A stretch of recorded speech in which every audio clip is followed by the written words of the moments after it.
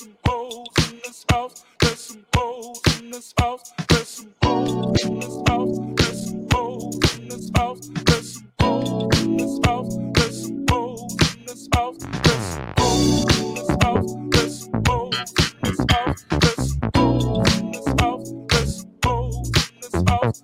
Certified free, 7 days a week. That wet ass pussy got my pull-out game weak. Ooh, yeah. Did you know, Bells, that there's some hoes in this house? There are no hoes in this house. There are hoes in this house. No, because the hoes ain't loyal. We got loyalty here on Hami Media Group. Very true. Very, very well put, sir. Of course, leave it to Bells to put it all in perspective.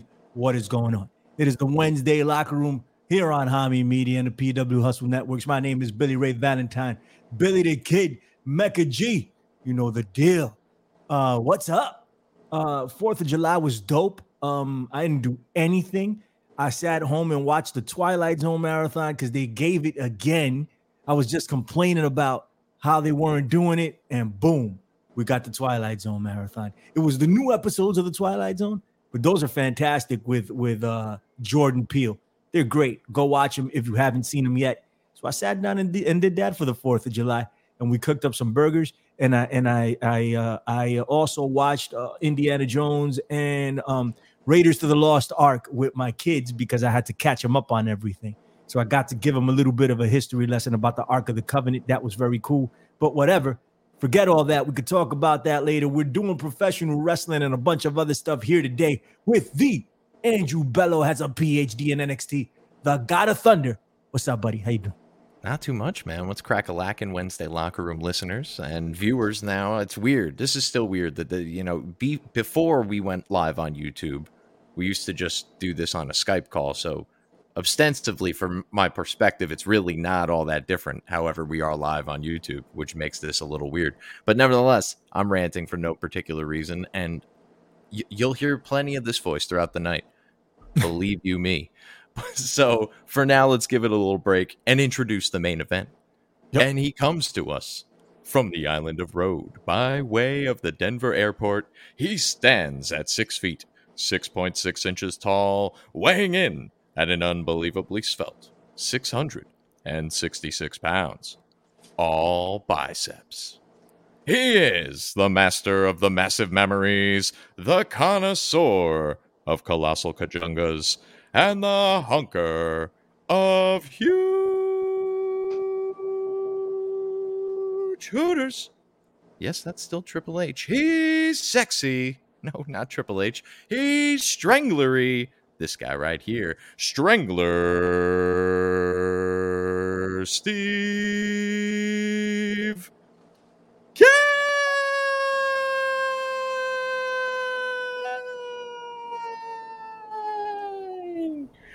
Boom. Boom. Thanks, Bells. That was awesome, man. Thank you.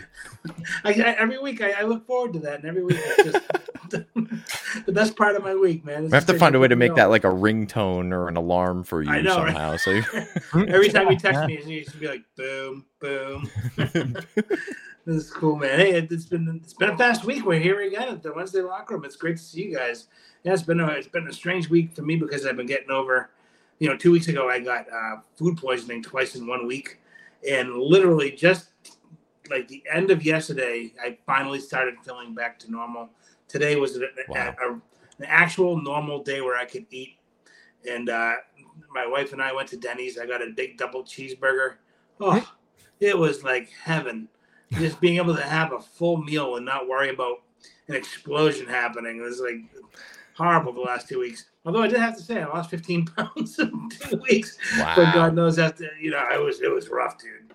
It was rough. I look at something and I would lose either one end or the other. So it was not a good time. And I'm not a puker, but I puked twice in the last 2 weeks, which is not a strangler type of thing to do. But luckily I'm on the mend, man. I'm back to normal. I'm feeling pretty good. And it's great to be hanging here with you guys. Hopefully you guys had a better week than I did.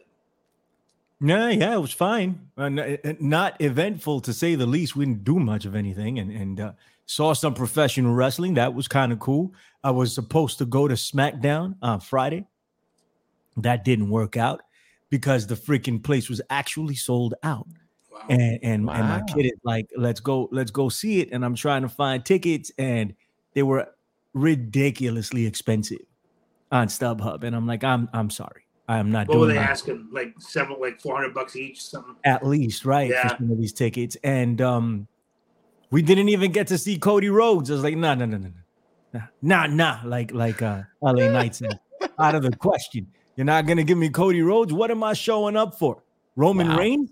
Fuck You're the out. guy. You're the one Come on. guy buying a ticket to see Cody Rhodes. I'll give it to you because you have kids. Oh, well, my kids, love Cody. Yeah, me and my kids, my child. No, actually, you know what? Like, he really wanted to see Cody, so I'd have been pissed if I bought those tickets and Cody didn't show up. Well, Cody's on Raw, so you wouldn't see him anyway. Steve, though, like that was my rationale, Steve. I was like, it's Madison Square Garden. They're gonna show up, right? Because they always do at Madison Square Garden shows, even if it's a dark match or after the fact, right? But you would have seen him in like in a recap reel. Because during that show, they had probably 18 minutes of recap. So you're spending $450 a seat, to watch like 18 minutes of recap. Like, nah, I'm good. I'll just watch it at home for free. So that's what we did, man. We sat at home and watched the show. It was whatever it was. And then we came home and watched Collision after that or whatever. And that was on Saturday. Rushed home to see CM Punk versus Samoa Joe. And, everybody knew CM Punk was going to win this thing.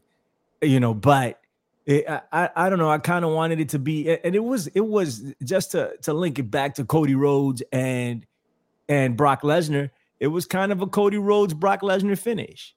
CM Punk rolled him up, ran out, pinned him. It was kind of a sneaky thing. It wasn't a decisive victory, and that was that. And I get it. I understand. I would have loved to have seen CM Punk lose. That shit would have been dope if they actually would have had the balls to go through with that. But no, that's not what they did. And I thought the match was a little bit underwhelming, but I think it was the commercial interruptions throughout it. It still had that aura about it that people wanted to tune in and see it. Because I remember running in and my son was at Collision and I didn't give a fuck. And then I was like, oh, it's CM Punk and Samoa Joe. I'm like, turn it on real quick. I'd love to see this and see what happens. So there's still something there. But overall, the match, I was just like, whatever. What's up, Bells? Did you get a chance to see? I did not. I didn't even know this was going on, and I apparently wasn't on wrestling Twitter at all because I totally just like whoosh went right past me. But I probably will go back and check it out, much like I did eventually go back and check out Danielson versus Okada, which was fucking totally worth it. And yeah, I'll probably go back and see what happened here. But based on everything you just told me, thanks for all the spoilers. I can't say that I'm gonna like it. I want to see Samoa Joe fucking steamrolling people, and I understand that that's not something that can happen 100% of the time.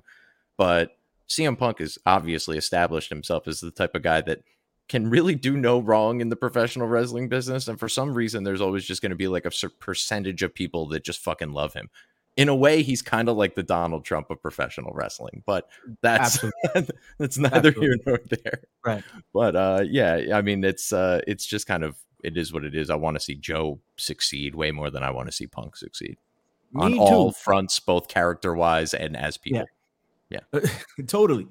So I think that's why I have such a, typically I'm not like that. Like I'll see a match and I'll appreciate it for what it is. But I think that's why I was like, because I knew what was going to happen. It was kind of predictable. And my guy didn't win. And I knew he wasn't going to win, but still, like I was kind of hoping that maybe I got something, but no.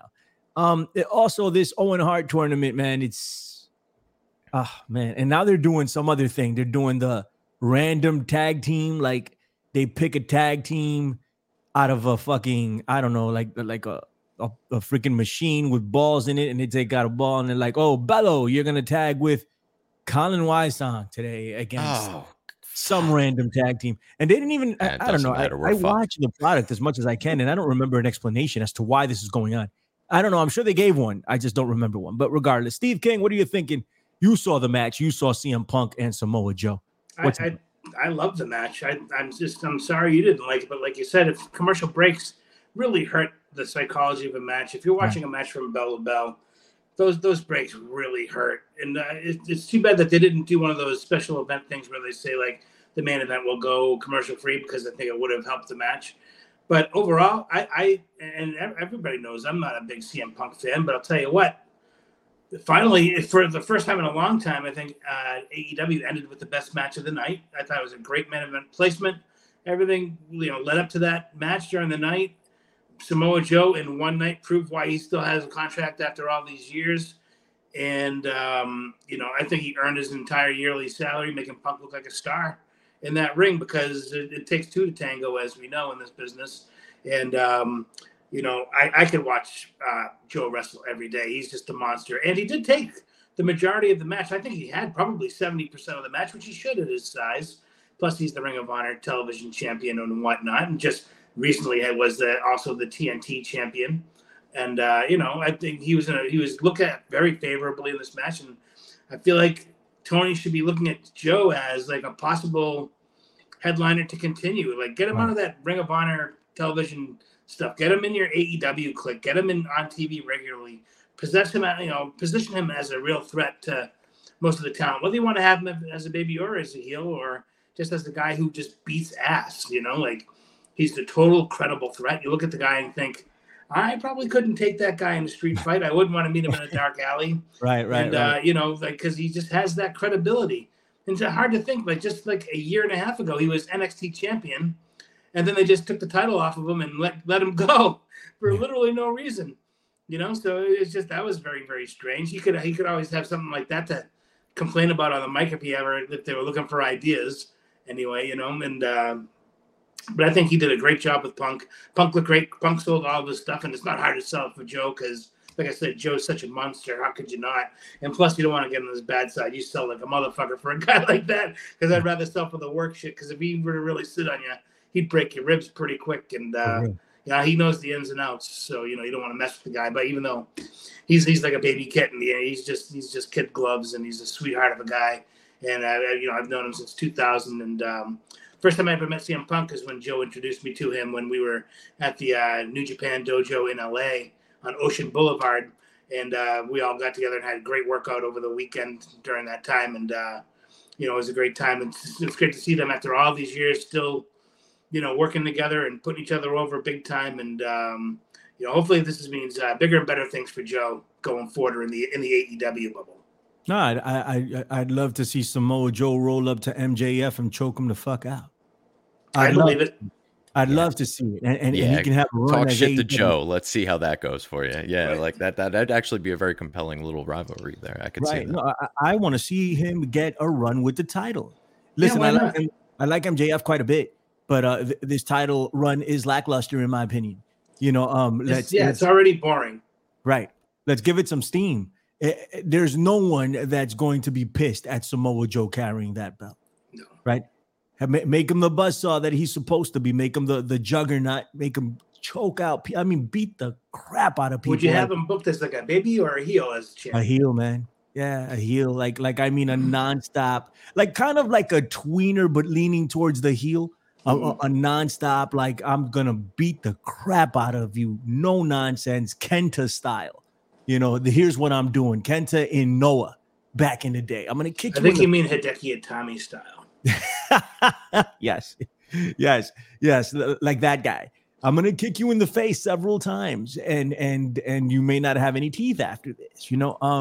That's what I would book him as, and literally give him a run with that. And you know what? Since they're making Bryan Danielson like irrelevant, have him try to take the title from Joe, and Joe choke him out a couple of times. Irrelevant. He just went over on the number one guy in the world by a tap out. Understood. But before that, it was very questionable. Yeah. I agree with you. I agree with you. It was very and I was shocked as hell when he beat Okada, right? And you're right, the number one guy in the world made him tap, very respectful, all of that. But before that, it was like, what's going on here? So I have Joe choke him out, have Joe choke everyone out, and then make somebody off of Samoa Joe. He can be your Brock Lesnar. And the AEW fan would eat it up alive, I think, personally. Steve, I'm throwing it back to you. What's up? I definitely think he could be the Brock Lesnar in there, because simply he's pretty much one of the biggest guys besides maybe Hobbs or Luchasaurus. Luchasaurus, yeah, big guy, but no direction whatsoever, no personality outside of the hood. But the other guy who they were really heating up for a while, that was MJF's, minion. Forgot his name, right? He just cut his hair recently. Yeah. Not Hobbs, obviously. The guy that Hobbs, the title went back and forth between the two. But you know who I'm talking about. No, I know exactly what you're talking about. I got to get his name. Hold on. Yeah. Go ahead. It's slipping. But I mean, yeah, Joe could definitely be positioned as a top guy, baby or heel. I could see it going either way. Shot him as a heel. He gets over with so many victories. People start thinking, man, he's a badass and he's a babyface. you could run that all day long. You could definitely get an 8-month run, a year run if you wanted to. But Wardlow. Thank you. Wardlow. Yeah, they had a hot property with him for a little bit, and they just didn't know what to do with it. And now he is 100% cooled off. Right. He does not have anywhere near the cachet he had 6 months ago. Oh, no, not even close. That's just bad vision on the company's behalf. But a guy like Joe can keep himself over. He knows how to do it. He's withstood the test of time. He's been in every television company, and is still, after all these years, such a valuable asset to have that he could help make a ton of new guys if he really needed to. No, I agree 100%, man. Bells, you alluded to it a little bit, but I want to get your comments on it. If he had a run, do you think that'd be a good thing for AEW? Would you be interested in watching the product a little bit more if Samoa Joe was the guy on top beating people's asses? Yeah. I've probably said that about other things in the past in regards to AEW and still haven't actually watched. But I think, if Samoa Joe came out every week to crush every fucking Mark's dreams and just fucking pile drive fucking Kenny Omega and MJF and Daniel Bryan into the fucking Adam Cole. Yes. That's what I'm baby. Yes, that's yeah. I want to see Joe just steamroll pretty much everybody on this roster. So yeah, I think I'd be down for that. And then if and when he ultimately gives it up to somebody, I can fucking hate that person for a while, even though that's probably not the intended outcome. Right. No, I get it. I'm 100% with you. And my son, what's up? I'm sorry, Billy. Right. Good. I was gonna say I could see like if there was they had like a Samoa Joe as a heel champion run, and it's just going nonstop, and he's beating everybody's ass. Comes Moxley, and people will be like, "Oh fuck," because then it's gonna be a bloodbath. Yeah. And they could just go into that whole series, God knows, of ridiculous, insane cage matches and whatever they can possibly throw at each other, and that could go either way. They could swap the title back and forth and just have a, that old style Southern, leave it all in the ring type feud, an absolute real blood feud where you can, because of Moxley's size and where he's been, he has enough cachet to be like, okay, he can go toe to toe with Joe just because he's such a nut. Right. You know what I mean? So he could at least have some credible guys. One, he's just destroyed the MJFs and the under, 205 Live guys that, he should eat like an apple and toss over his shoulder and move on to the next guy. So I think that'd be, I would love to watch those guys go at it after something like that.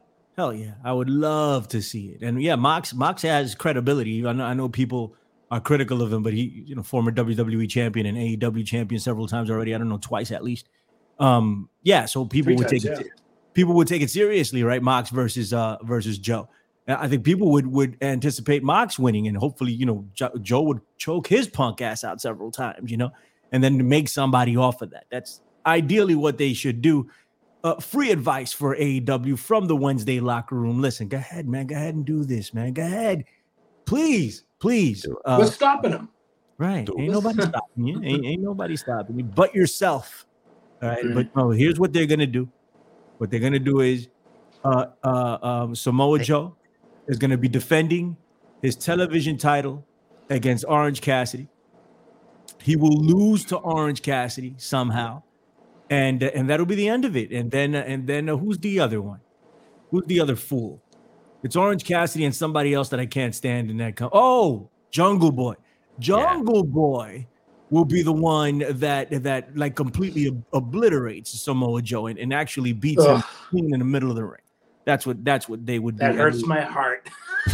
They should not only put Joe on top for a while, they should have Joe kind of like Kurt Angle this thing and just collect all the belts. And then they can consolidate a lot of these fucking useless belts down into maybe a handful of belts. Yeah. Totally for it. totally for that. That would be great if you did something like that. Clean it up. You could do so many things with Samoa Joe while you have. It's a fucking gold. And he's so marketable too. Right. Yeah, it's in addition to being believable, he's cool. He's got like a cool factor. Right. He sounds great on the mic, like whether heel or babyface. You just have him go out there and just like fucking rip on people, and it's great. Like almost every time. And sometimes he's biblical, sometimes he's funny, like sometimes he's he can really switch it up on you, and he'd be the perfect guy to have like sitting on the chair with a belt next to Jimmy Fallon on a late night show. It would scare the piss out of him, and you would charm the hell out of him on top of it. I agree 100%. Totally 100%. We are in agreement there, man. I think that would make a whole lot of sense. Streaming over to the WWE as a result of that, right? They got Brock Lesnar, right?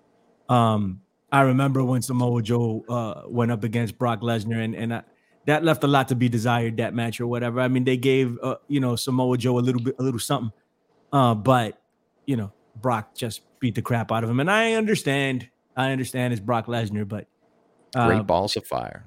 They could have done a little something more.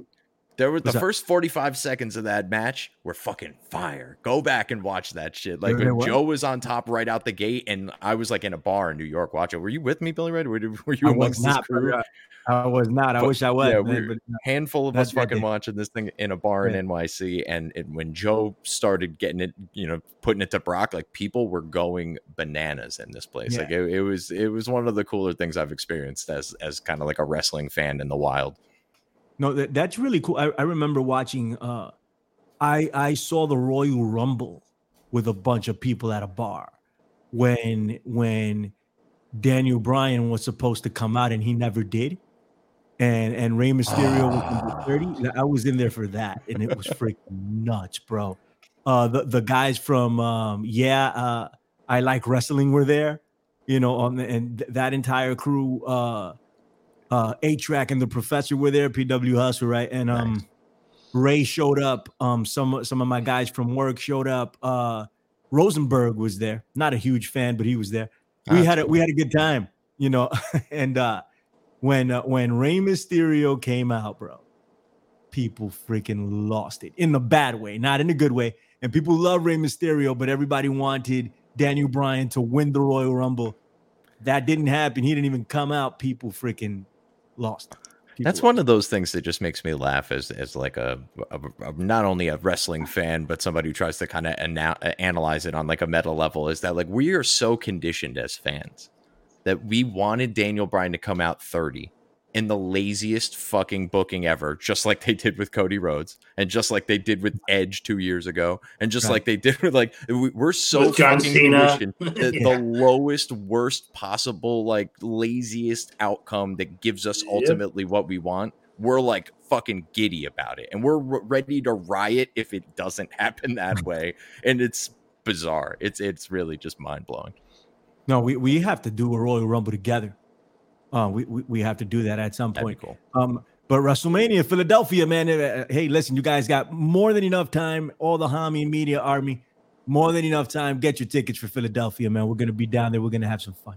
It's gonna be dope. I can't freaking wait. There's this a store down there. I forget. I just followed them on Instagram, but it's all wrestling shit, like vintage wrestling. I'm gonna send you guys a link. Oh, great. It's fantastic. It's down in Philadelphia. I can't wait to get down there and do all that regardless. So we got Cody Rhodes against Brock Lesnar once again, one more time, right? Number 3. We knew it was going to happen. Very similar to CM Punk and Samoa Joe. We know who's going to win this match, right?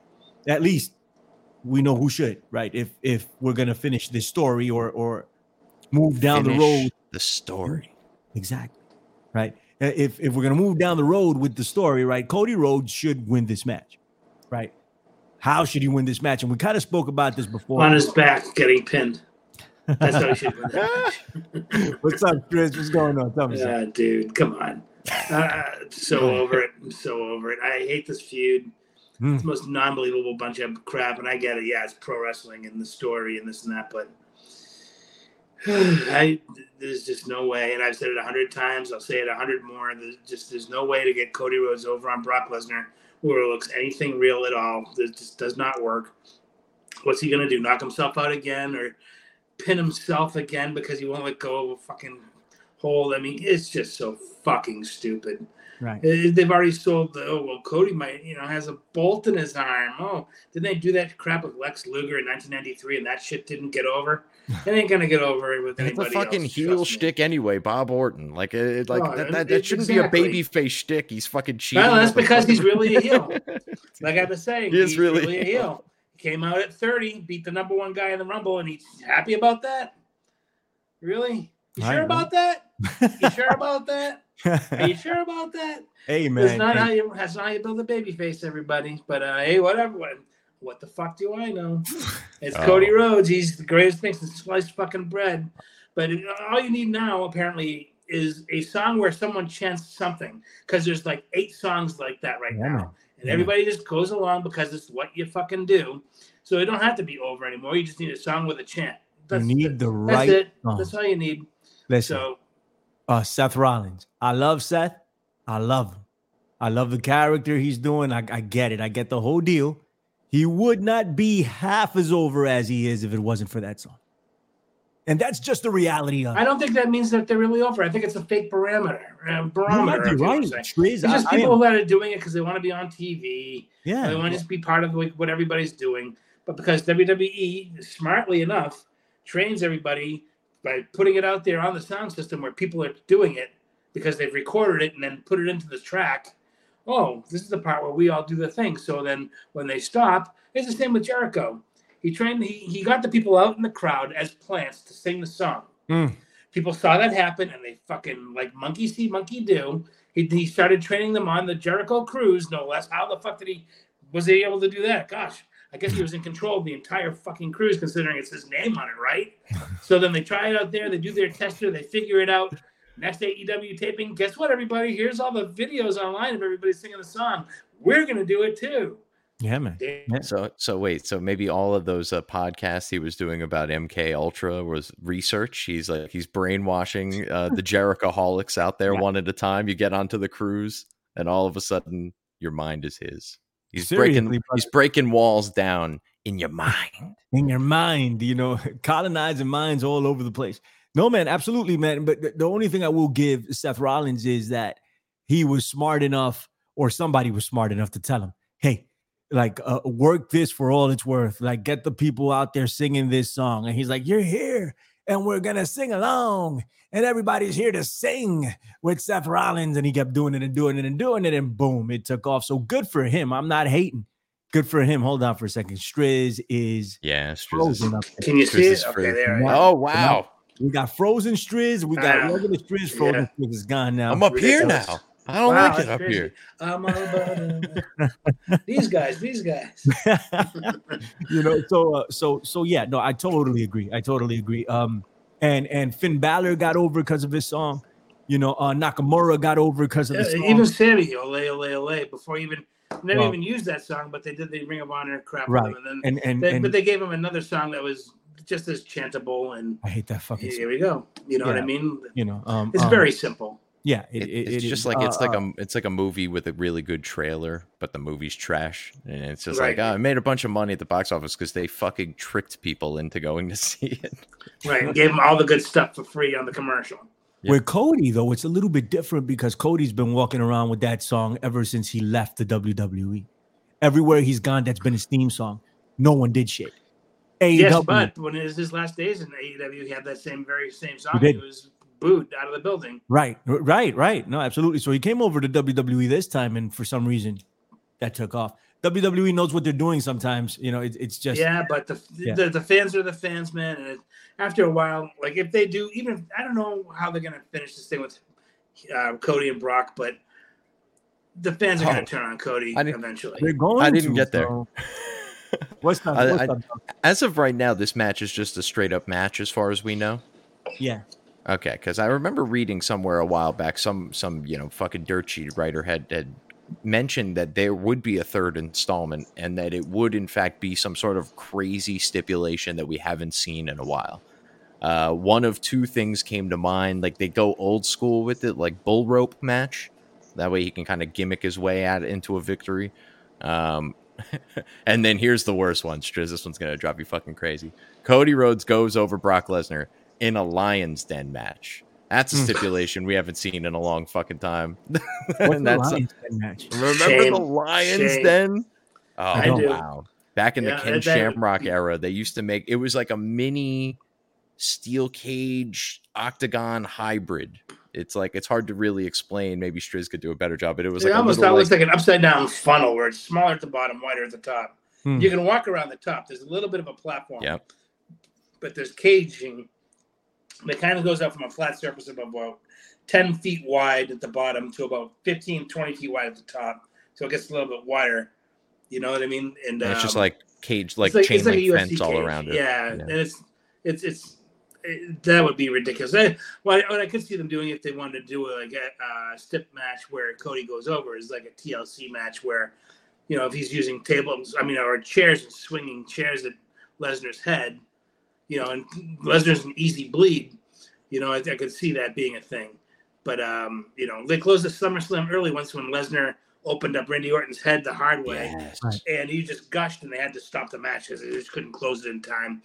If Cody were to do something like that to Brock, at least it's something that was been done, but it's been a long time. We haven't seen it. Brock had done it to, you know, somebody else. Now there's a bit of something happening to him because he is such a bleeder. I mean, look at his UFC stuff. Historically, he was always a Crimson Mask, you know. Even when he gets cut, and by accident he cut his eyebrow on one of those matches recently with Cody, he's going to get staples because his skin just like splits immediately, and he just gushes everywhere. So that way I could see it, but I still don't think it makes any of the guys look good because it just seems like such a worked finish. Yeah. Yeah. Any chance we can get actual lions in the Lions Den match? Let's just have real lions around.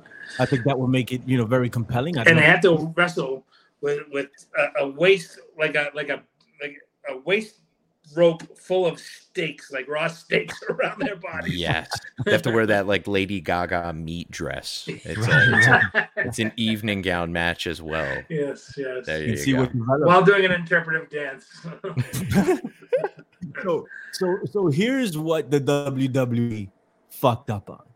Right. Well, they fucked up with Cody Rhodes at WrestleMania. We already know this, but I have to mention it again just in case you forgot. All right. But an additional fuck up on top of that. The next program was supposed to be Brock Lesnar, right? So it was Cody Rhodes defending against Brock in some capacity or something like that, right? And they decided to go along with the Brock Lesnar program anyway. So they put themselves in a corner, in a rock and a hard place with Brock Lesnar and Cody Rhodes.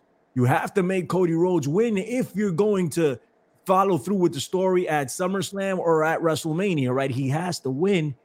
But how does he beat Brock Lesnar? How does he do it in a convincing way? So it's the best 2 out of 3. I get it. He sneaked out with a victory the first time. Second time, he loses. Even after having a steel arm, right? The third time, even though it may not be believable, he has to beat Brock Lesnar convincingly in order to continue in a believable way for the story to continue. He cannot continue to beat this guy just skating through. That will do. What's up? No, I was gonna say that also brings us to like the next interesting fact is like, what the fuck does he do until the Royal Rumble now? Like, all right, he beat Brock Lesnar at SummerSlam. Like, he's got Survivor Series, fucking Starrcade, or, you know, fucking Great Balls of Fire, and all these other things between now and Royal Rumble. Like, who's he gonna fight that's gonna keep him at this supposed Dom? Yeah, that's what I'm saying. Like, there's no one now, unless he's going back at Roman, or unless he's going directly to Seth right now for some weird reason. Like, there's none of this adds up. You're just gonna have like a lull of 4 months where he's sitting around with his thumb up his ass trying to keep this heat, which it's gonna be impossible. Getting ready to get booed. You know, they're setting him up for failure. Is what they're doing. What if they had him lose or win, but have an injury after the match, and he's off TV again? Like a worked injury? Just to have him off and TV he comes back at the Rumble. I'm down. I'm down back for at the it. Rumble. I'm down for it. That means he's never been really over then, buddy. Yeah. Well, Yeah. it's possible. The only thing it's I can think possible. of is if they did like a really personal feud, like if they got Goldust to come back and they had a fucking like knockdown, drag out fucking feud for like a few months. Good idea, bro. Then can he say at the Something. end of the match, "I need my brother"? Like, Yeah, some bullshit like that. Like, let do all that nonsense over here at WWE all over again. I know Dustin doesn't want to come back for and probably shouldn't at this point. But I hate the fact that I'm agreeing with you so much this episode, but shit, yeah, that's a great idea. That could, like he doesn't really have any personal thing. Stephen Amell's coming back. Maybe he's gonna shift and have a fucking feud with him again. Like that's not. Is he coming back? Apparently, he's making an appearance soon. So Brock's gonna fucking ragdoll him and make Cody watch. It's gonna be fun. No, man, I this is a problem for the Cody Rhodes story, and he just mentioned I don't want to be. I'm tired of being whatever in line. I want to be the guy. He just said this on Raw. So you don't just say they told him to say something to that effect or exactly that. So what are they doing? What are they setting up for? I mean, is this still for WrestleMania or not? Right? Or does he go after Seth and then he gets cashed in on or something, you know, by what's his face? Damian Priest. Senor Money in the Bank. Right. You know, Senor Money in the Bank, Damian Priest. I want to talk about those dudes for a little bit too. I am really digging what they're doing all of a sudden. Regardless of that, they messed up. They messed up with Cody Rhodes. They maybe overestimate. They might still be able to pull this off. I am just very, very skeptical on them being able to do it. And it's becoming harder and harder. And Bells, you made a great point. You just got him up against Brock Lesnar now. What are we doing for the second half of the year? What are we gonna do? What are we gonna do? It's Seth Rollins is the only viable thing, right? Who else does he wrestle? Like Randy Orton, like, you know, maybe that happens. Maybe like Randy that. Orton, and he has to beat Randy Orton. Yeah. Yes, and Randy Orton is over, huge. When he comes back, it's going to be a crazy pop. Yeah, it's like nothing you've seen. Right. It'll be his best run he's ever had. Yeah, I agree with you. Probably. What's that going to do when it's Cody Rhodes versus Randy Orton? Is Cody Rhodes going to start getting booed? And he keeps cutting these promos that are teetering. Sometimes they're good. Sometimes it's like, what are you doing? He's inviting the boos with this. So, what are we going to talk about? I'm sorry, I don't mean to cut you off. No, you're good. Come on, as I say, I think they're already teasing Seth versus Roman for Survivor Series, where it's Brand versus Brand in a non-title match, which I think they did a couple of years ago. Where I don't know why they bother doing that, since there's really no stakes, because they'll only meet once, they won't meet again. So what's the point? They did that a few years ago with champion versus champion, but neither title was on the line. So who gives a shit? Right. So I don't even know why they'd ever bother doing that again. But I mean, I just saw a picture of the two of them kind of like with their titles kind of looking at each other. But, you know, the match will be the match. I mean, I'm sure it'll be a good match and everything, but there's no stakes to it. And they're not going to have, neither guy is going to lay down. So it'll be a fuck finish, or Seth lays down and the title is devalued, or Roman lays down, which we've just saw him get pinned by the Usos. How many times are you going to now have Roman do a job before he drops the belt? So it fucking talk about taking the wind out of the sails before they have the big pop of the guy, whoever it is that finally, you know, dethrones Roman and becomes the new Universal Champion. So you have to get what has to happen with Roman now that he just lost to the Usos is be twice as strong. Yeah. To get that back. Totally agree. And to get where he was before. Which is why they should have put the finish on Solo, but they probably didn't do that because it was too obvious and didn't want to hurt the Usos' push coming back, even though. Well, I think we really wouldn't have hurt them because, you know, they're a tag and they're not going to be split up anytime soon. So, you know. Strizz, I think what it looks like they're setting up a Jey Uso versus Roman Reigns for SummerSlam. So I think that's why they gave him a pin, right? So Roman Reigns is beating Jey Uso at SummerSlam. Right? That's happening. So what do we do moving forward, right, with that or whatever? Like, and then he's going to get Seth Rollins, right? And he'll make it all the way to WrestleMania. I don't know who he'll wrestle at SummerSlam. At at the Rumble. Go ahead. What were we gonna say? Oh, nothing. My first thought is if Jay's working for the belt, which I'm all for. I think that's gonna be a great match. They worked together before. They did great. Jay has really proven himself in the last 2 years. Right. He's really become a standout worker, which is fantastic for him. My question is, what do you do with Jimmy? Do you put him in Jay's corner? Does he have his own? Do you have him wrestle Austin Theory for the U.S. title, or do you have him, as a special guest referee? I mean, how do you use Jimmy in this situation? Right. Does he do completely his own? Put him in a shark cage, baby. Put him in a shark cage. And well, at least if that were to happen, well, no, that's what we're gonna say. Then you definitely know he has something to do with the finish, because no one ever just stays in the cage. They wiggle their way out or drop a key or do some fucking bullshit. Oh, I hate wrestling so fucking much. Love it. But he has to have something to do with the finish, obviously. And does he stay on Jimmy's side? Jay's side or not? Or who fucking knows? Who fucking cares? It's just such a way to muddy the waters and just take away from a match actually being a great match and adding a shit ton of shenanigans, which waters down the finish, which waters down the business, which makes less people watch time after time after time with these dusty finishes or whatever. And now they're calling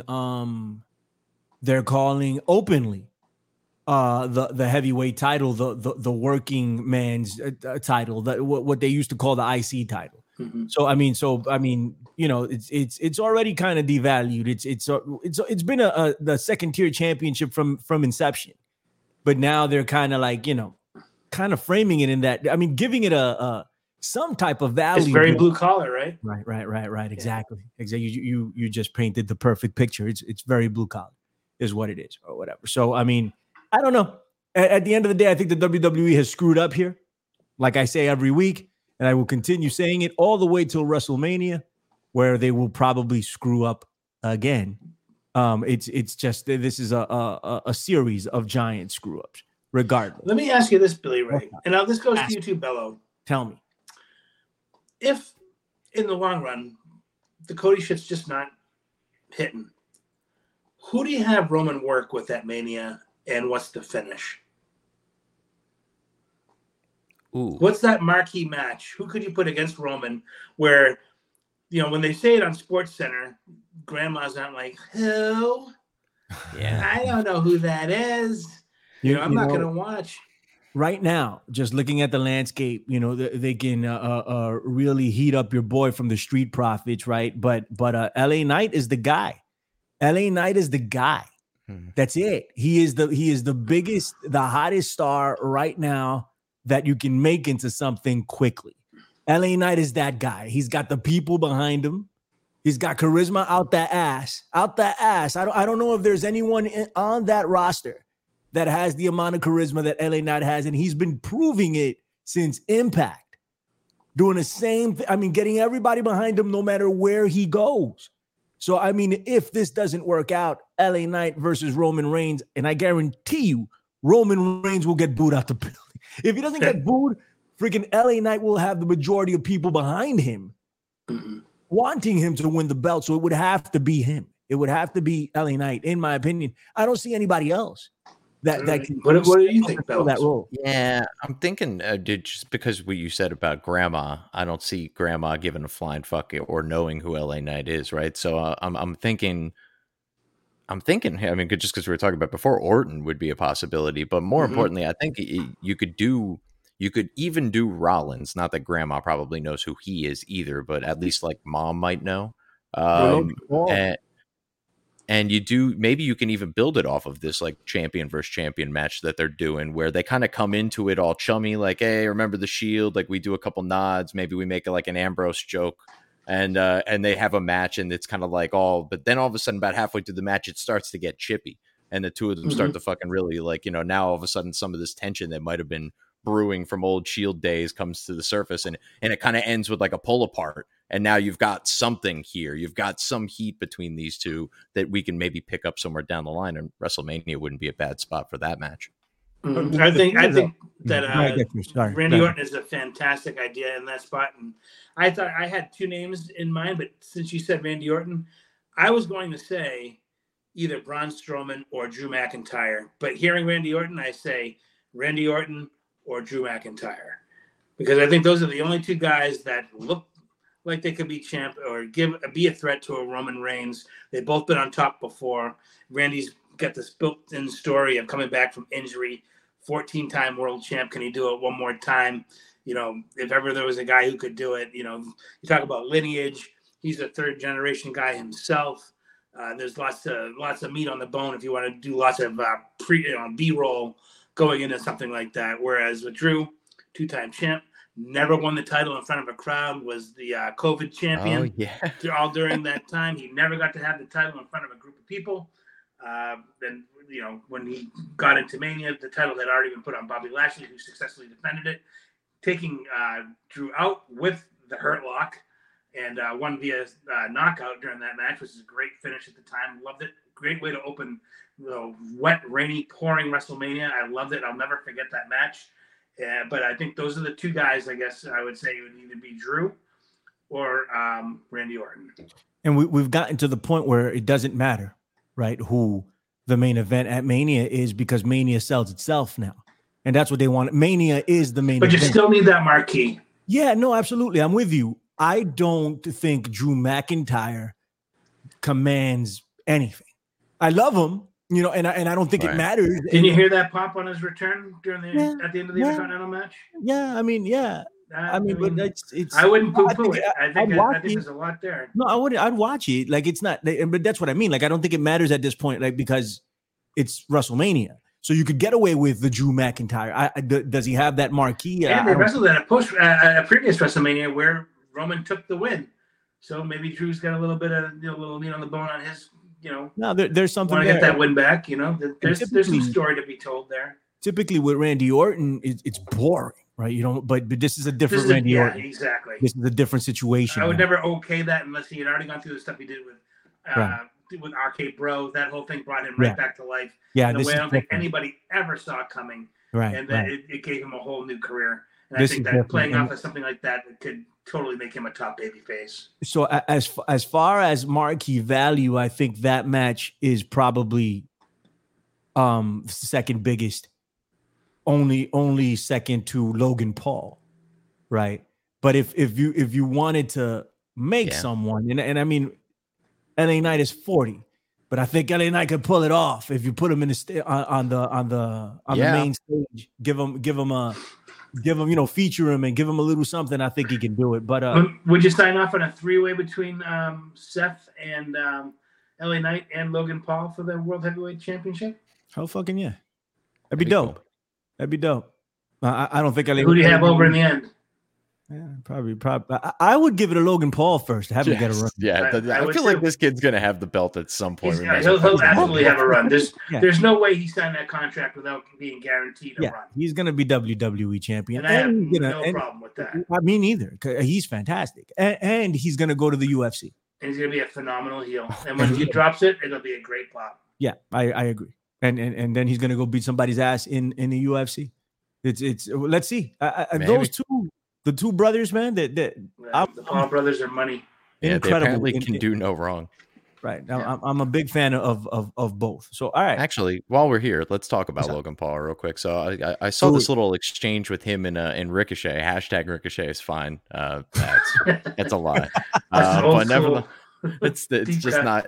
It was never true, folks. I'm sorry I lied to you all those years. Hashtag Ricochet was never fine.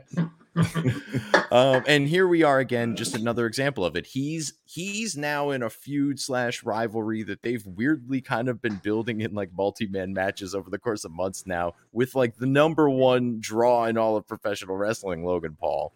And instead of being in this rivalry, my question is, why isn't this a partnership? Logan Paul's got all the personality in the world. Ricochet does all the flippy shit in the world. Like you actually had that moment on Raw where Ricochet did his little Prince Puma flip over the top rope into the ring, and he just kind of stands there looking like a smaller kind of ethnic Jason Statham. And fucking Logan's like, yes, like that's cool. That's the whole gimmick right there. Is Ricochet does cool shit. Logan Paul hypes him up. Logan Paul does all the talking. Ricochet does most of the bumping, and that's like a fucking That could be like a world title thing right there for one of them. I don't know which one, but that could definitely be a tag team, which is beneath Logan Paul probably. But yeah, exactly, I know which one. I think that there's so much money to be made with Logan Paul. I don't want to see them waste too much time with him with Ricochet on TV. That's why I'm kind of confused this is happening in the first place. Yeah, it's very strange. Like once they get past the SummerSlam match, Logan Paul should be heading for the title. In some regard. I don't know why he didn't win the Money in the Bank. I don't know why they held off on that either. And I think he should have a bigger. I think it should be he and Seth at SummerSlam. I think that'd be a great match. Who would be pissed at watching that? It's going to be a great match. And then they just work. And so it could be a rematch or have a match with stipulation. You know, they haven't done anything with Logan in that regard because he's just still so new that they can be doing tons of stuff. And Seth is such a pro that you know he can get Logan through 30 minutes without missing a beat in the match and just get this guy up to the next level. And just, dude... And be like, the only way you can see Logan Paul is if you go to a house show and you watch him defend the title. That's true. This is bring the house show numbers up. That's get people out there to spend some money. Go see Logan Paul wrestle on a WWE show as the world champion. And let's make some money with this kid. Yeah, man. Yeah, man. He does the Garden. He does a spot in Boston. He does. Let's say we're going to be airing this, but it's a secret hashtag that you have to follow. You have to go and find the hashtag somewhere online. It's out there somewhere. Or it's under a Prime bottle cap, and somebody's going to let it out, you know, and you can finally watch it. Then you have 40 million people watching a house show from fucking Minnesota to see what Logan Paul's doing as champion tonight. You know what I mean? Fantastic. Yeah, absolutely. I mean, you could do so much. He's it's literally just up to your imagination of how you want to do guerrilla marketing with this kid. All right, Bello. And the fact that I'm sorry, not to no, you're fine. One more thing, and the fact that they're saying Logan Paul's name in Congress when it comes to Prime having too much caffeine in it.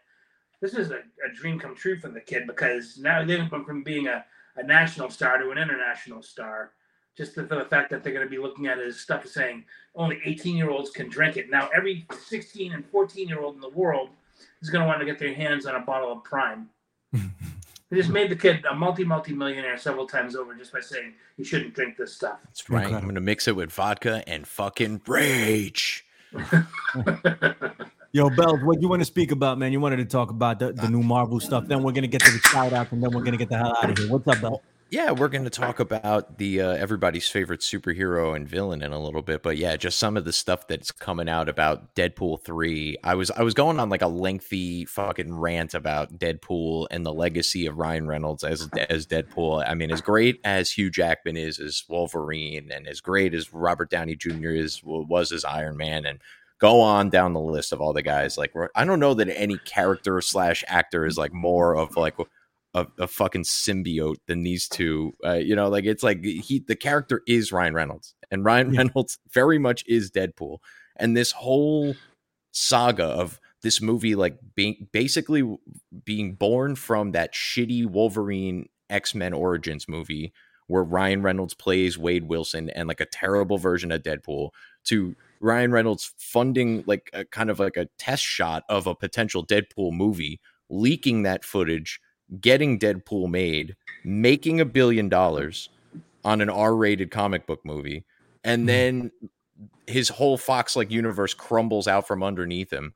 Mind you, they were the ones that didn't really want him in the first place, and then he ended up being their most successful franchise. And then you move on to then Fox just completely crumbling. The MCU, it's Disney. Are they going to make R-rated Deadpool? Is it going to be the same? It not only looks like it's going to be the same, it looks like it's going to be infinitely crazier and may even save the MCU in all of this. It's that this movie went from never being made to being one of the most ridiculous things that's ever happened in cinema. It's just it's a crazy story. They should make a documentary about it one day. I can't wait to see it, man. When it comes out, man, it's going to be dope. The internet went abuzz to see the picture of Deadpool and Wolverine walking together, right? And they gave him the old school yellow jumpsuit or whatever back in the day. If you were into comic books in the 90s, I don't know when they featured it, but that was my favorite Wolverine costume. It was with the blue the blue whatever the hell things coming up here. It's like the astonishing X-Men run. It's kind of based on that. Yeah, it was fantastic. So that's a thing. What's up, Strizz? No, as I said, the very first mask I ever wore was a design between the mask that Wolverine wore with that stuff coming off of it, and it was between a character kind of like between Wolverine and Iceman, like the colors of Iceman with the style of Wolverine. Nice. And the name of that character was the Arctic Angel. And nice. I based a lot off of those two characters at the time, but yeah, it's definitely my favorite, as I had tweeted out earlier.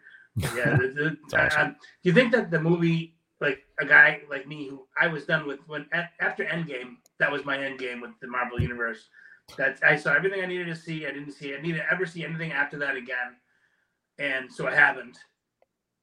But am I gonna have to go back and watch the original Deadpool stuff, which I never did, to be able to kind of pick up on the stuff that he does with Wolverine? You should anyway, because they're just really. I've never seen a single Deadpool thing. I thought it was just from the commercials alone. I just thought, I'm like, this is crass just for the sake of being crass. So I just figured to an extent, yeah.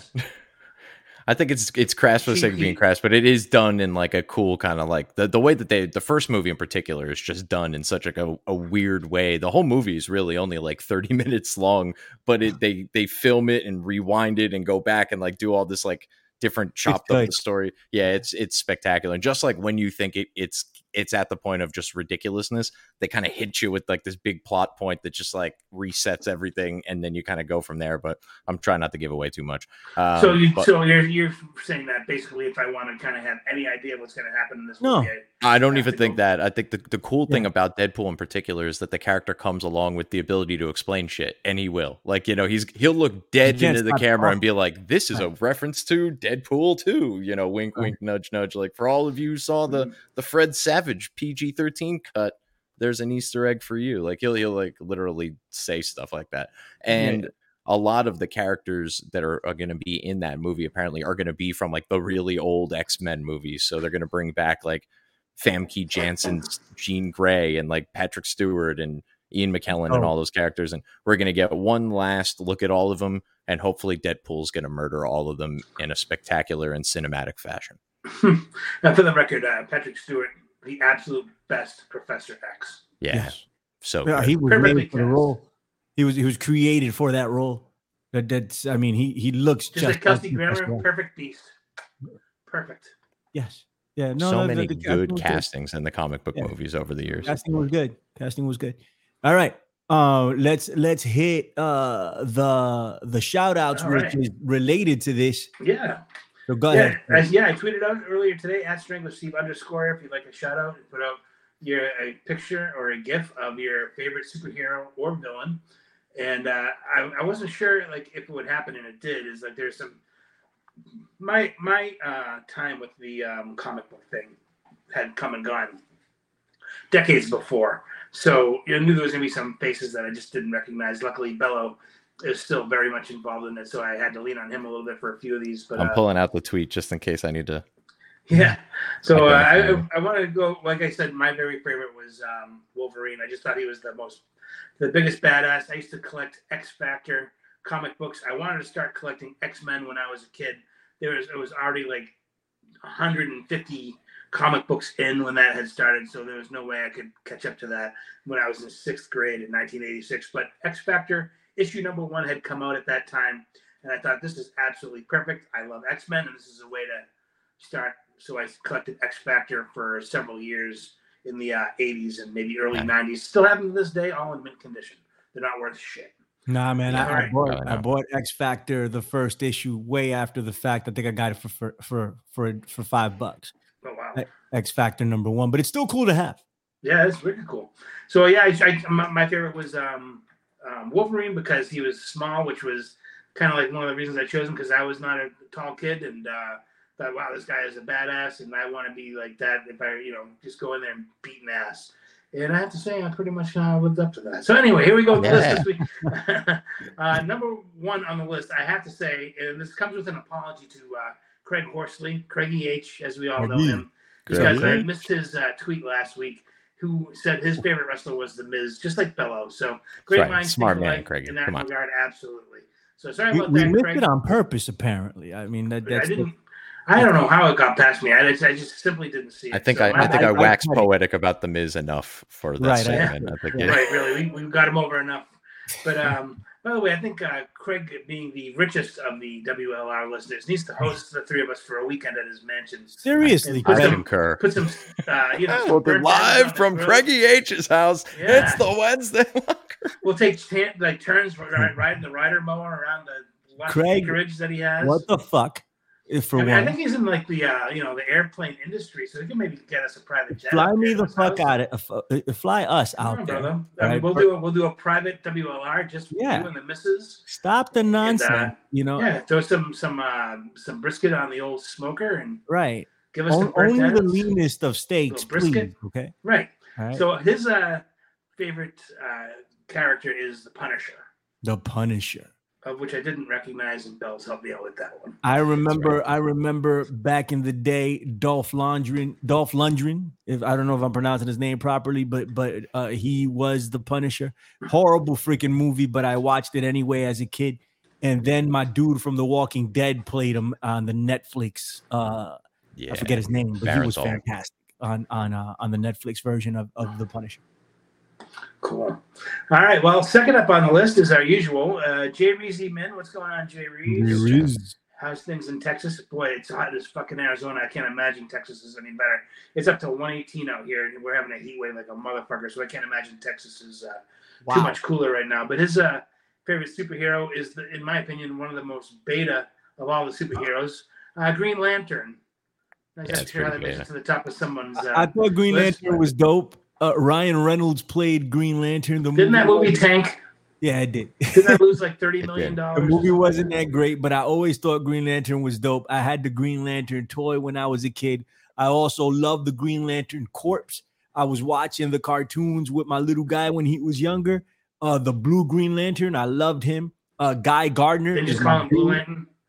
Yeah, I don't know what his name was. There's a Blue Lantern. Yeah, there's a whole fleet of Blue Lanterns. Yeah. There's a Planet Lantern. There's the red. I love it. And see, the thing about the Green Lanterns that bothers me is there's many of them. Like Hal Jordan's the one everyone knows, and Kyle, what's the fucking Rayner, whatever the hell it is kind of like the newer one that everyone kind of likes. But Guy Gardner is definitively the coolest Green Lantern. And then they fucking cucked him by having Batman just one punch knock him out one time in a comic, which was just like he was so cool. And then he just talked some shit to Batman one day, and he fucking found out. And he fucked around and he found out. Hey, don't step to Batman is the moral of that story. Don't talk for shit that to reason, Batman. I'm out. Still on Green Lantern. I mean, I wouldn't have said it was beta if it was Green Arrow. That's a totally different. Same green, different thing. An arrow, much more masculine than a lantern. Arrow, lantern. I mean, come on. Anyhow, hey, you like who we like. You know what I mean? So, right. What up? No hard feelings, Jay Riz. Get a set of balls. Next up on the list, glad you responded. I know, right? Fuck you for liking the show. Second. All right, we have Dan Heffron. What's going on, Dan Heffron? What's up, This is pretty badass. Dr. Doom. Dr. Doom is badass. Now there's a villain with some balls right there, Dr. Doom. You got to respect a guy like that. I met Dr. Doom one time in Universal Studios. I was walking down Islands of Adventure. I turned the corner, boom, there's Dr. Doom. I was like, oh shit. So I walk up to Dr. Doom and I'm like, can I get a picture with you? And he just no-sells me. So I take a picture with him anyway when he's not looking and ran the other way. And then there's the Dr. Doom ride over there, which is nuts also. Go do that if you're at Universal Studios. Nice. Wow. Shout out to Universal. There you go. Next up on the list, Jose Van Dam. JVD. He went Daredevil.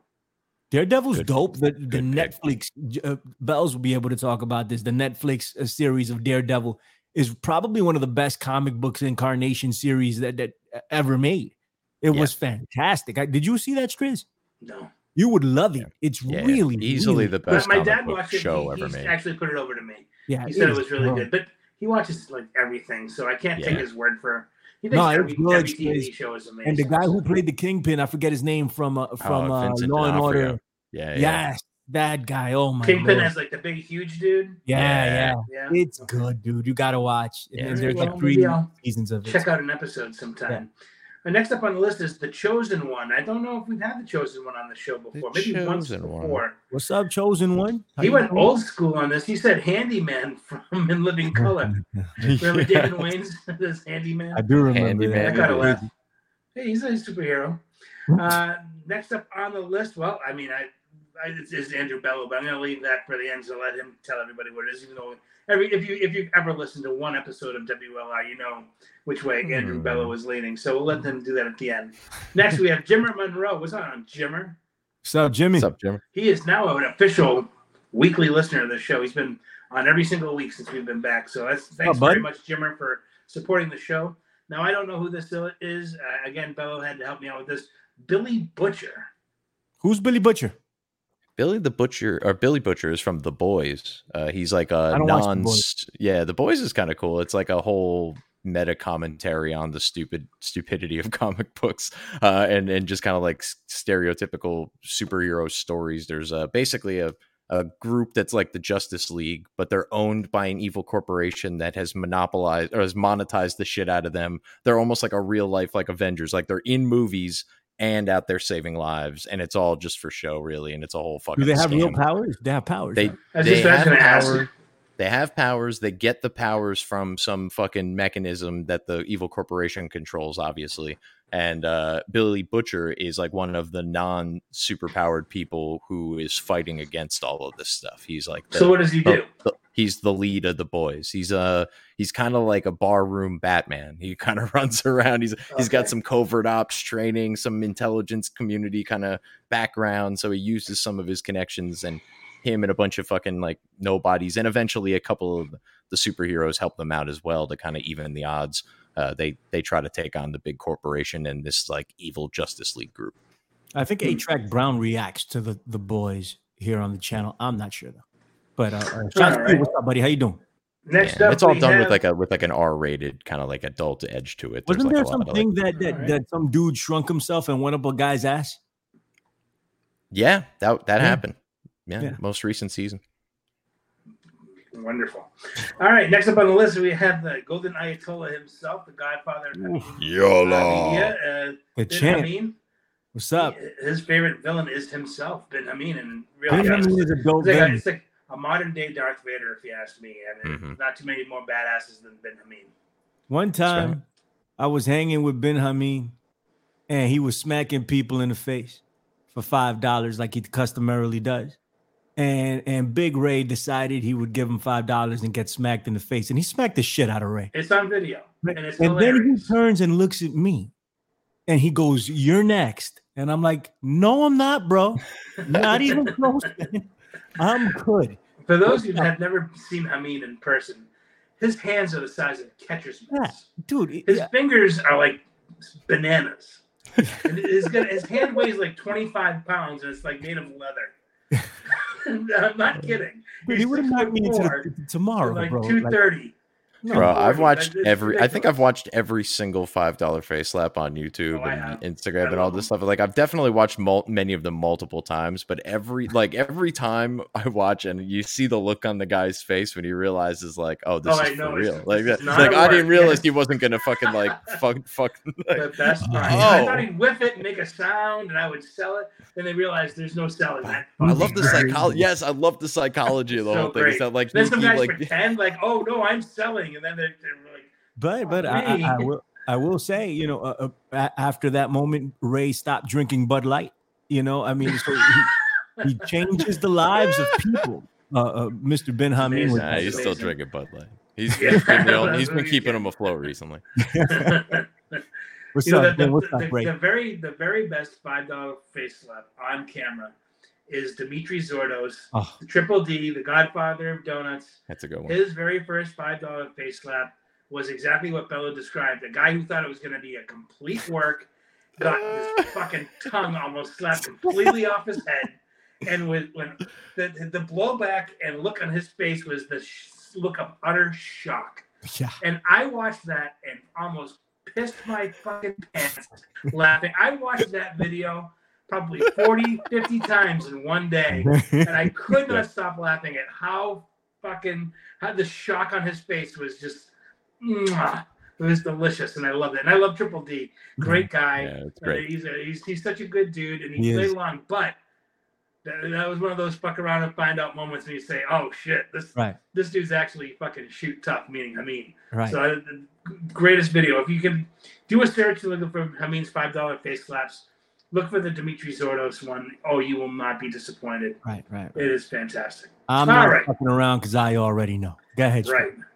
All right. Next up on the list is everybody's favorite chimera, Mandir. What's going on? What's up, Mandir? What's going on? Half deer, half amazing. What's up, brother? Now, you know he picked a villain because it's just how Mandir rolls. Right. Not just any villain. Cobra Commander. Ooh.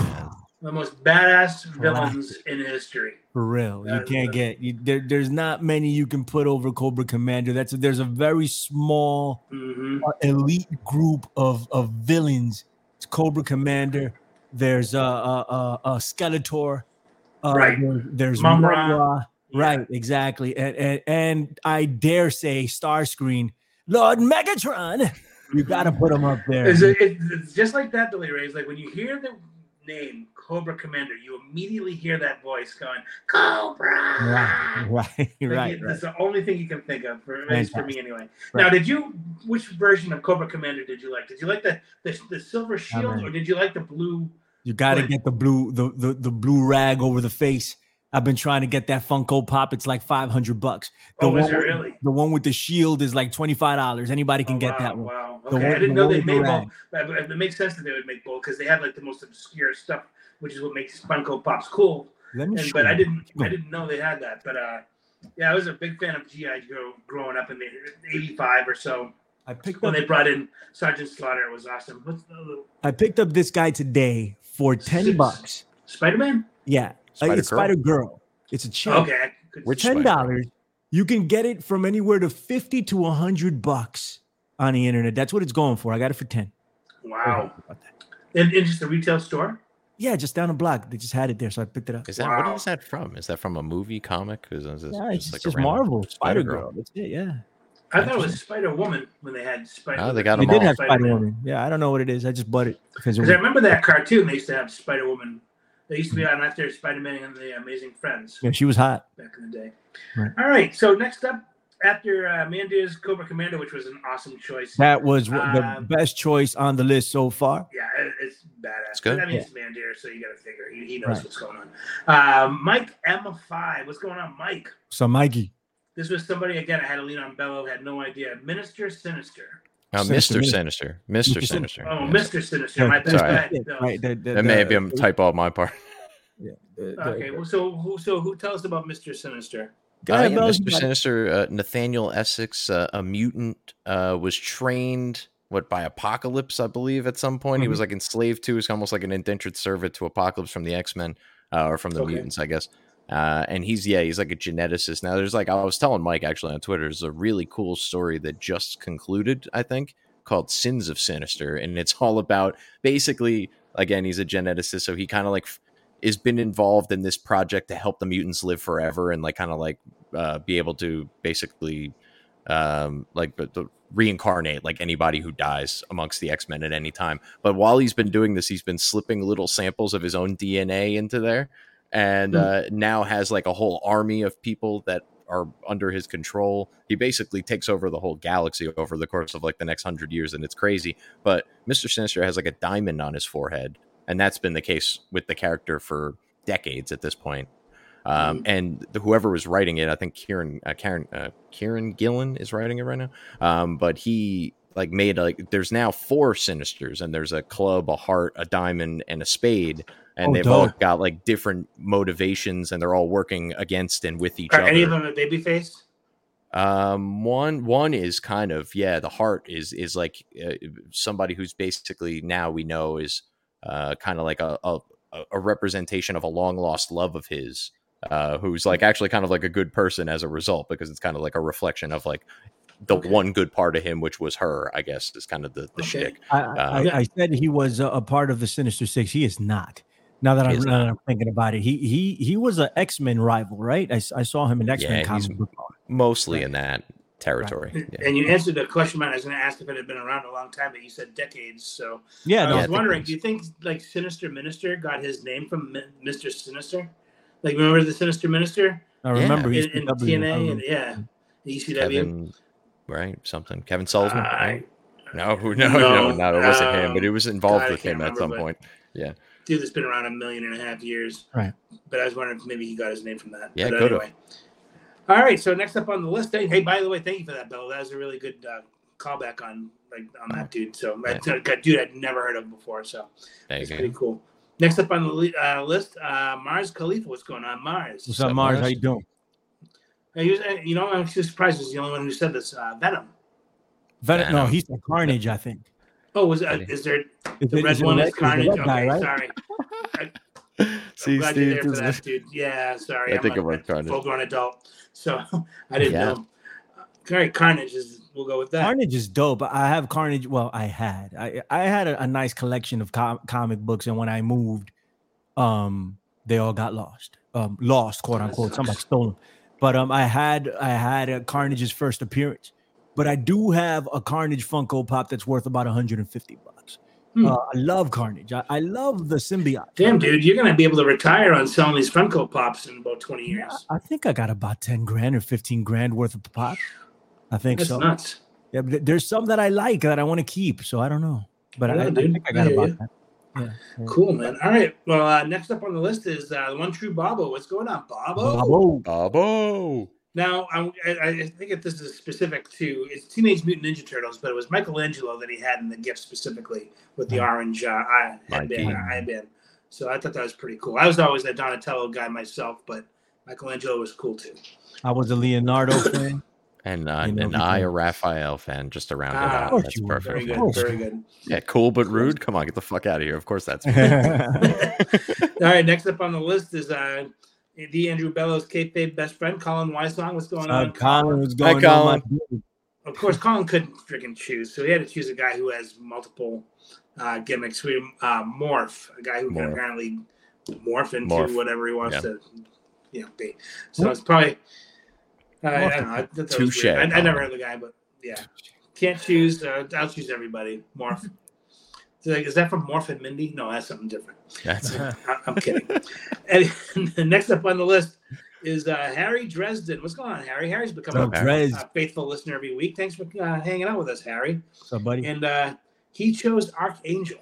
Archangel's dope, man. I went back a long time ago to look at the story or whatever because he was just an angel. And Angel sucked.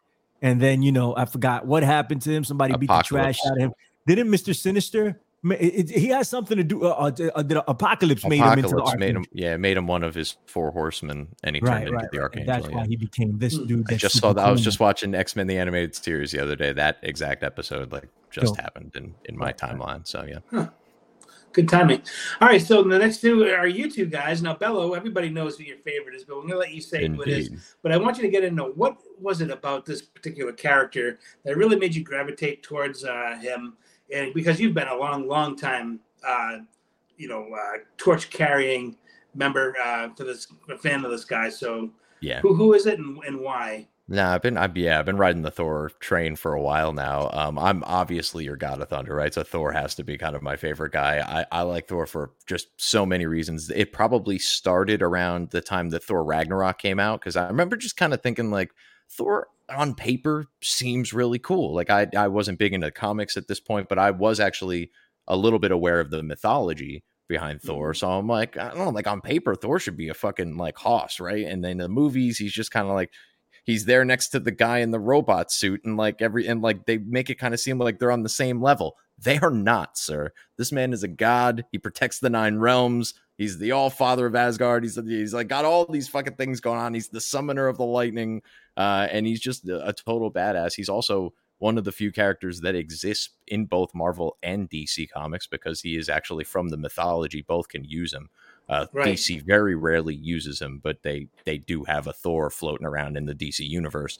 And then the mythology of it all is just kind of cool. And then that's kind of also become a little bit more mainstream, not only because of the movies, but then God of War recently had a whole video game where he's, the Kratos, their main character, is fighting Thor and traveling around with like a young Loki, spoiler alert, and like, you know, all this other stuff going on. So, but I think he's a fucking badass. I mean, motherfucker swinging a hammer, calling the lightning, riding around on, you know, like fucking flying goats and shit. He's pretty cool. And in the comics, he's often quite vulgar, drunk, and quite good with the ladies on top of all of his other positive attributes. So Thor's well, how did you take it when they made him fat for that movie and made him? I was fucking furious, Steve. I was fucking angry as hell because they just took away the one thing that I was like, oh, okay, he came out of Ragnarok, like he found his power. He's his own man. He's the king of Asgard. He's like finally kind of arrived in the way that he should have been represented the entire time.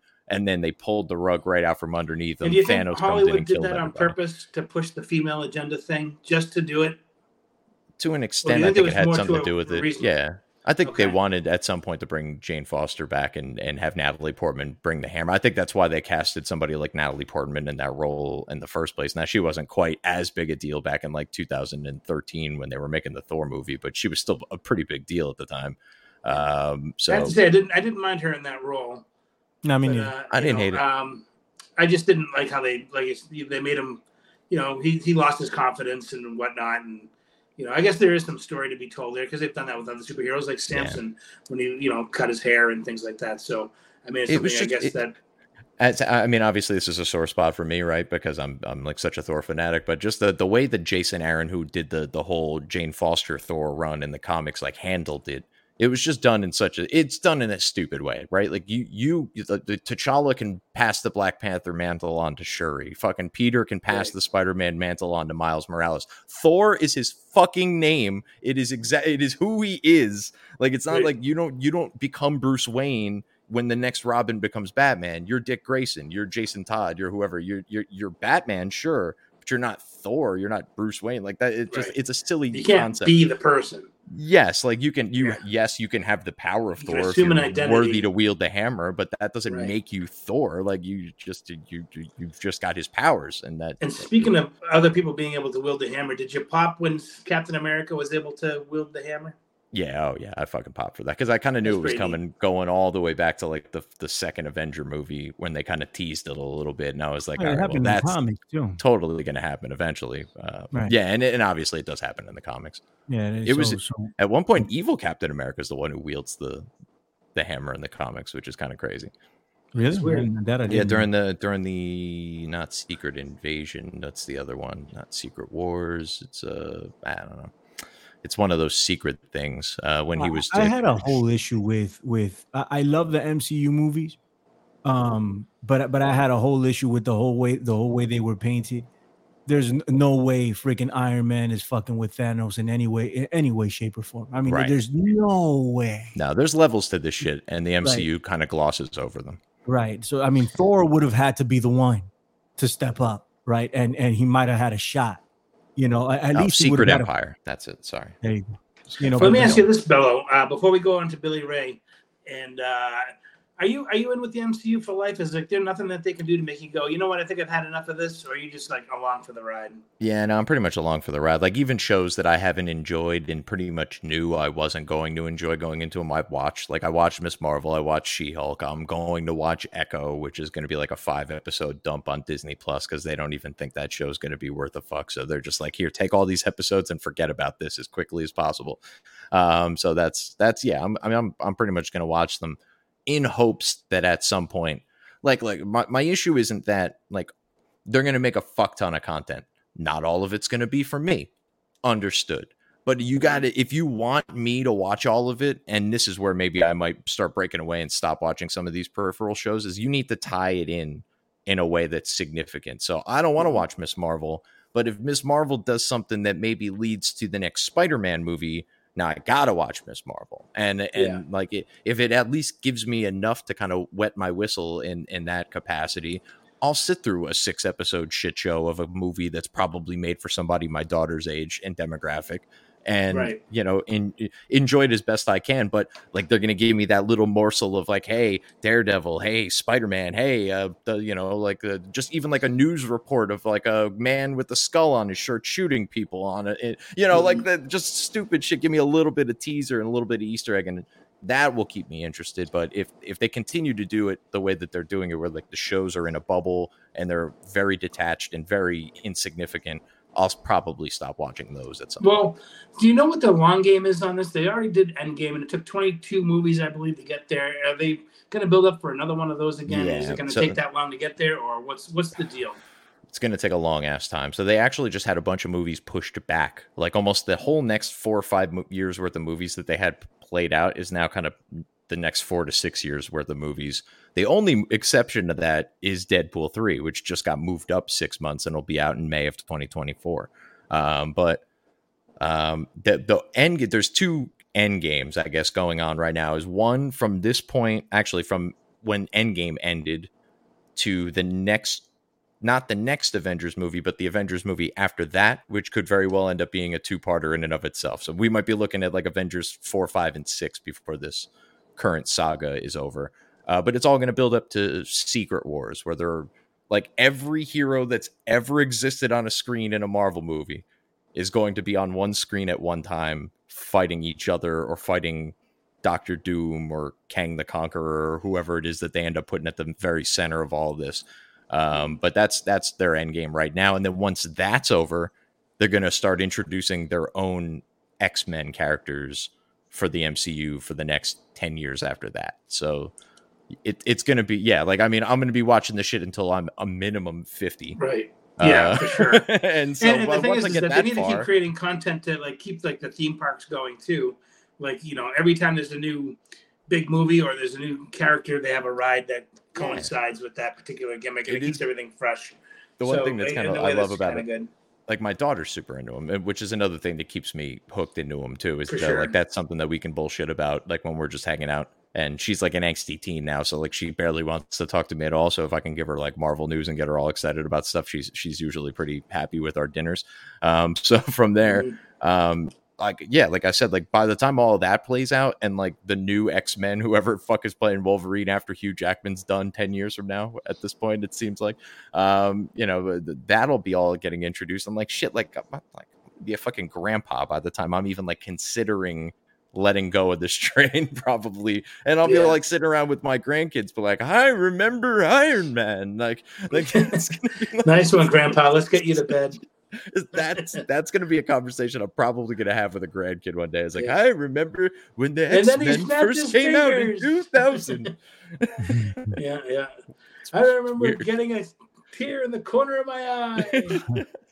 I remember she just wanted a cheeseburger, and her dad lost it. I lost it right in the theater, in front of God and everyone. So that's pretty cool, Bell. Bell has to take a few minutes, calm himself down, take a breath, buddy. It's okay. So that's while you're composing yourself, we're gonna go to Billy Ray for his favorite character, and tell us who it is, Billy Ray, and let us know what it was about that particular person that really attracted you to them. Well, a couple of things. Thor, right?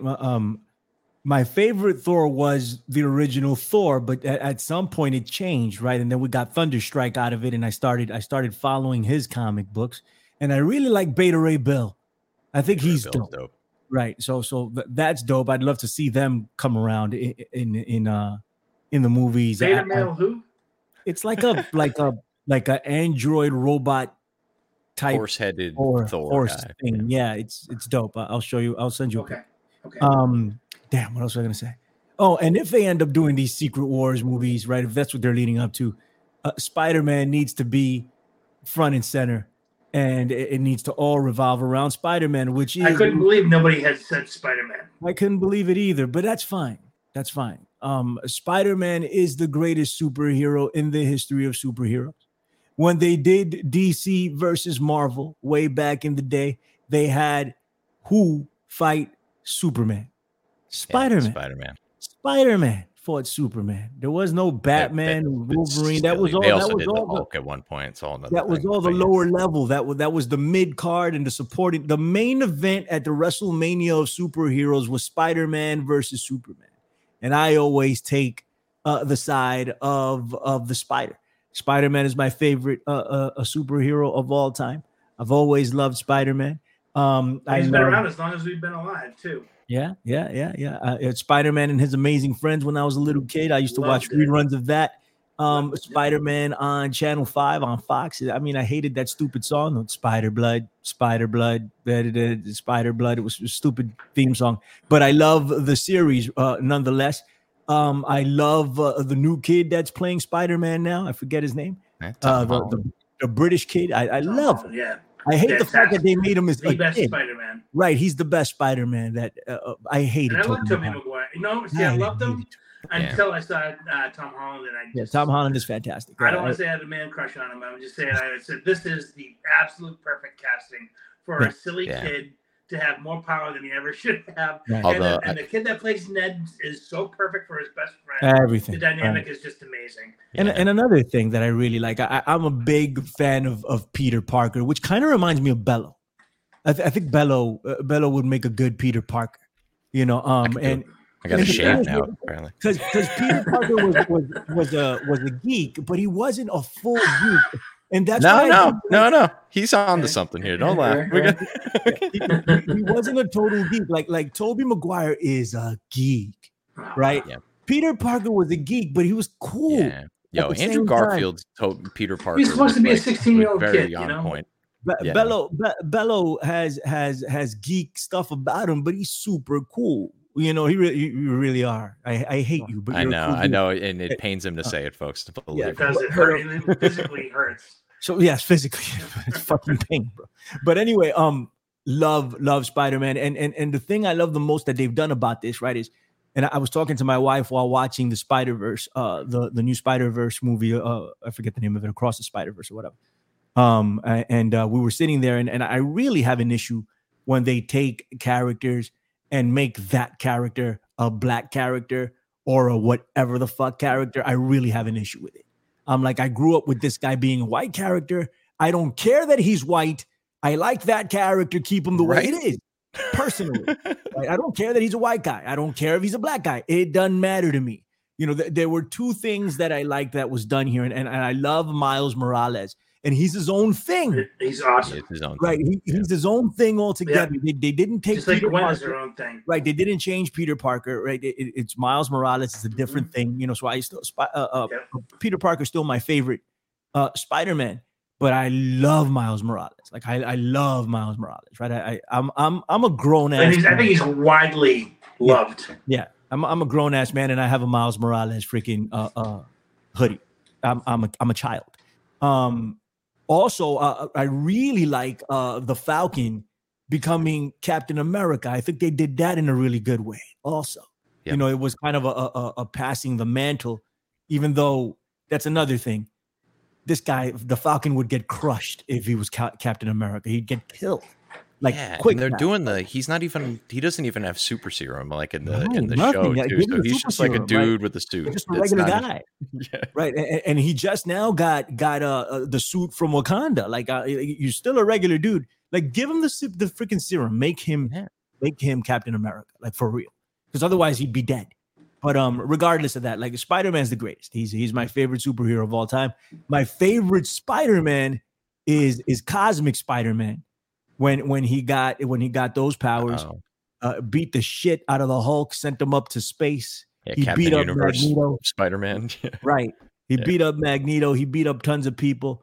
One time Spider-Man beat Thanos. It wasn't a dream, but he beat him nonetheless by himself. One time he took out the whole X-Men. He did do that.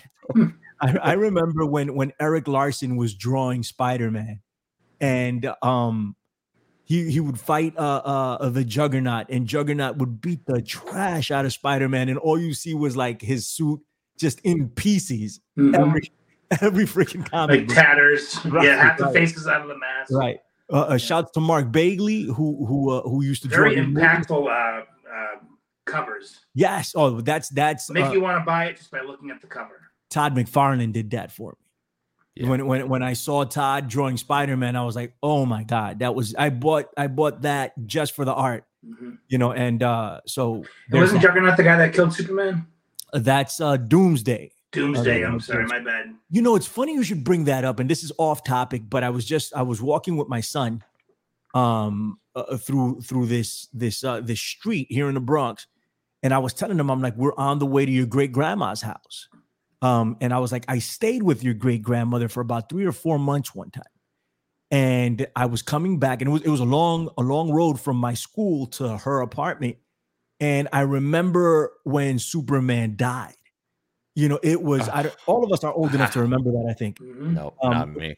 You not? How old were you? You were alive. I don't know. I mean, I was alive. I just wouldn't have reached me at that point. It was mayhem to get the comics if you were a comic book collector, and it made the news. Superman is dead. Yep, that's right. And it came in this little black bag with a bloody Superman sign. Yes, that's right. Yeah, I went all over the place looking for this thing. And they were like, and I was telling them, I was like, there was a comic book store here. There was a comic book store on that. And I went to each one. I hit everything looking for it. Of course, I didn't find it. But I bought every episode leading up to it because it was a series. There were some on the Superman series or on the Justice League series. And the Justice League had a great cover. Yeah. Guy Gardner. Funeral? Yes. They're all crying and everything. Exactly. It was dope. And I picked that one up. Yeah. I picked up a few of them. But I was just telling them, giving them the whole breakdown of how Doomsday killed Superman and that whole thing around it or whatever. Mm-hmm. Eventually, I did get my hands on the comic book. I traded Silver or Dark Hawk. Was it Dark Hawk? I forget what I traded for. Dark Hawk. Yeah. It was Image Comics. Whatever. I traded something for it and I was able to get it. But regardless, Spider-Man is the greatest. Long-winded, but I love he is amazing. He's the amazing Spider-Man. Yes. So there you go. That's my favorite. Fantastic choices, guys. All right. That's the shout out list. We went over. Yep. It's funny because we got here, we sat down, we really hadn't had much of a conversation leading up to the show. Like, what do we want to talk about? Oh, we got these topics. Okay, fine. And we went almost an hour and a half, maybe 2 hours talking about all of this stuff. But, you know, it's always fun getting together with D. Andrew Bello and the Strangler Steve King. Ladies and gentlemen, my name is Billy Ray Valentine, Mecca G. Hey, Bells, tell the people where they can find you. You can find me on the Twitter machine at the Andrew Bello. I'm not fucking spelling it this week. You can also find me on youtube.com/@theandrewbello. I think that's how they're doing the URLs these days. But yeah, the Andrew Bello, type it in. I got songs up there. I got me eating hot wings. It's, it's a fun time over at the YouTube channel. And subscribe and like and share and all that good shit. And come on back here next weekend. WLR or next week, not weekend. It feels like the weekend. I get to see you guys. It's like a mini vacation. The summer of Strizz continues, ladies and gentlemen. He's gonna be on a Friday locker room as well, most likely. I will. You get your double dose of Strizz, and I know that's not enough, but it's all we can give you. Okay. Hopefully, it's not too much. We're trying. What's up, Strizz? Yeah, I'm trying to have some fun with it. It's been a great summer of getting a chat about all these awesome things. Like, this was a really fun conversation tonight, and I came up with the idea like around maybe a half an hour before I tweeted about the superhero thing. I'm like, well, it'd be interesting to find out about people today, and somehow it just slipped its way into my head, and I go, I don't know, maybe not. What else do I want? And I couldn't think of anything else, and I was like, what the hell? Let's see how it happens. And it ended up being a very fun conversation and a very, very fun listen for me to hear about all these things, because it is such an intricate thing. And it just has such deep, deep roots, and everybody has their own choice for their own reasons, and I just love that kind of stuff. But if you want to be a part of next week's shoutouts, just follow me. That's TH to the EAN to the D RE to the WELLO, and or you can follow me at Strangler Steve _ on Twitter. And next Tuesday, what I'll do is I'll throw out some sort of question if you'd like the shout out. Just follow along and answer the question, and we'll have some fun talking about it here on WLR. Also, like Billy Ray said, on Channel Attitude on Friday will be the Friday Locker Room with Ben Hameen. We tape it on Thursdays. He sends out the gimmick, and everybody can kind of watch that live. And that's always a lot of fun. A lot of people get to kind of chat along and follow the conversation. So that's always a lot of fun, too. So check us out there and follow at Ben _ Hameen and Hameen Media Group. And, I'm sure he'll have a link going up when we're going live on Thursday morning. We usually do it at 6 a.m. my time, which is 9 a.m. Eastern Standard Time, and we have a good time. We usually go about an hour and a half, hour and 45 minutes as well there, and just have a great time talking about the biz. Fantastic. All right, Colin, hit me up if you're still watching. Hit me up, not necessarily tonight, but at some point. I mean, I know we'll talk regardless, but give me the access to the Hami Media channel so we can stream over there too. Live while we're recording the show. This will Don't go make up me come to North Carolina, Colin. Don't make me come down there. Give us the password, son. Now. Anyway, what if the password is something like Cheetos or something like that? It's Fidelio. That's the password. Fidelio. Yeah, Filadio. it's eyes wide shut. That's the password to get into the mansion where everybody's having sex. Nice. Fidelio, right? So I keep that. That's the password to all my stuff is Fidelio. It's not. That's good to know. Thanks for telling us. Right. Now I got to change all my passwords. God my name damn is Billy Ray Valentine. What's going on, man? Check out the infinitefringe.podbeam.com and the Infinite Fringe on Apple Podcast America Unplugged. You guys know the deal. And if you don't, go find out. Hami Media Group, ladies and gents, go support over there at Channel Attitude, doing their thing. Everybody over there, what's going on? And of course, the PW Hustle with A-Track Brown, the Professor Chabella Villa Cruz, and everybody else. The A Show with April Hunter. Go check that. All our affiliates, all our people that get down with us. What's up to you? Any new fringes coming out, Billy Ray?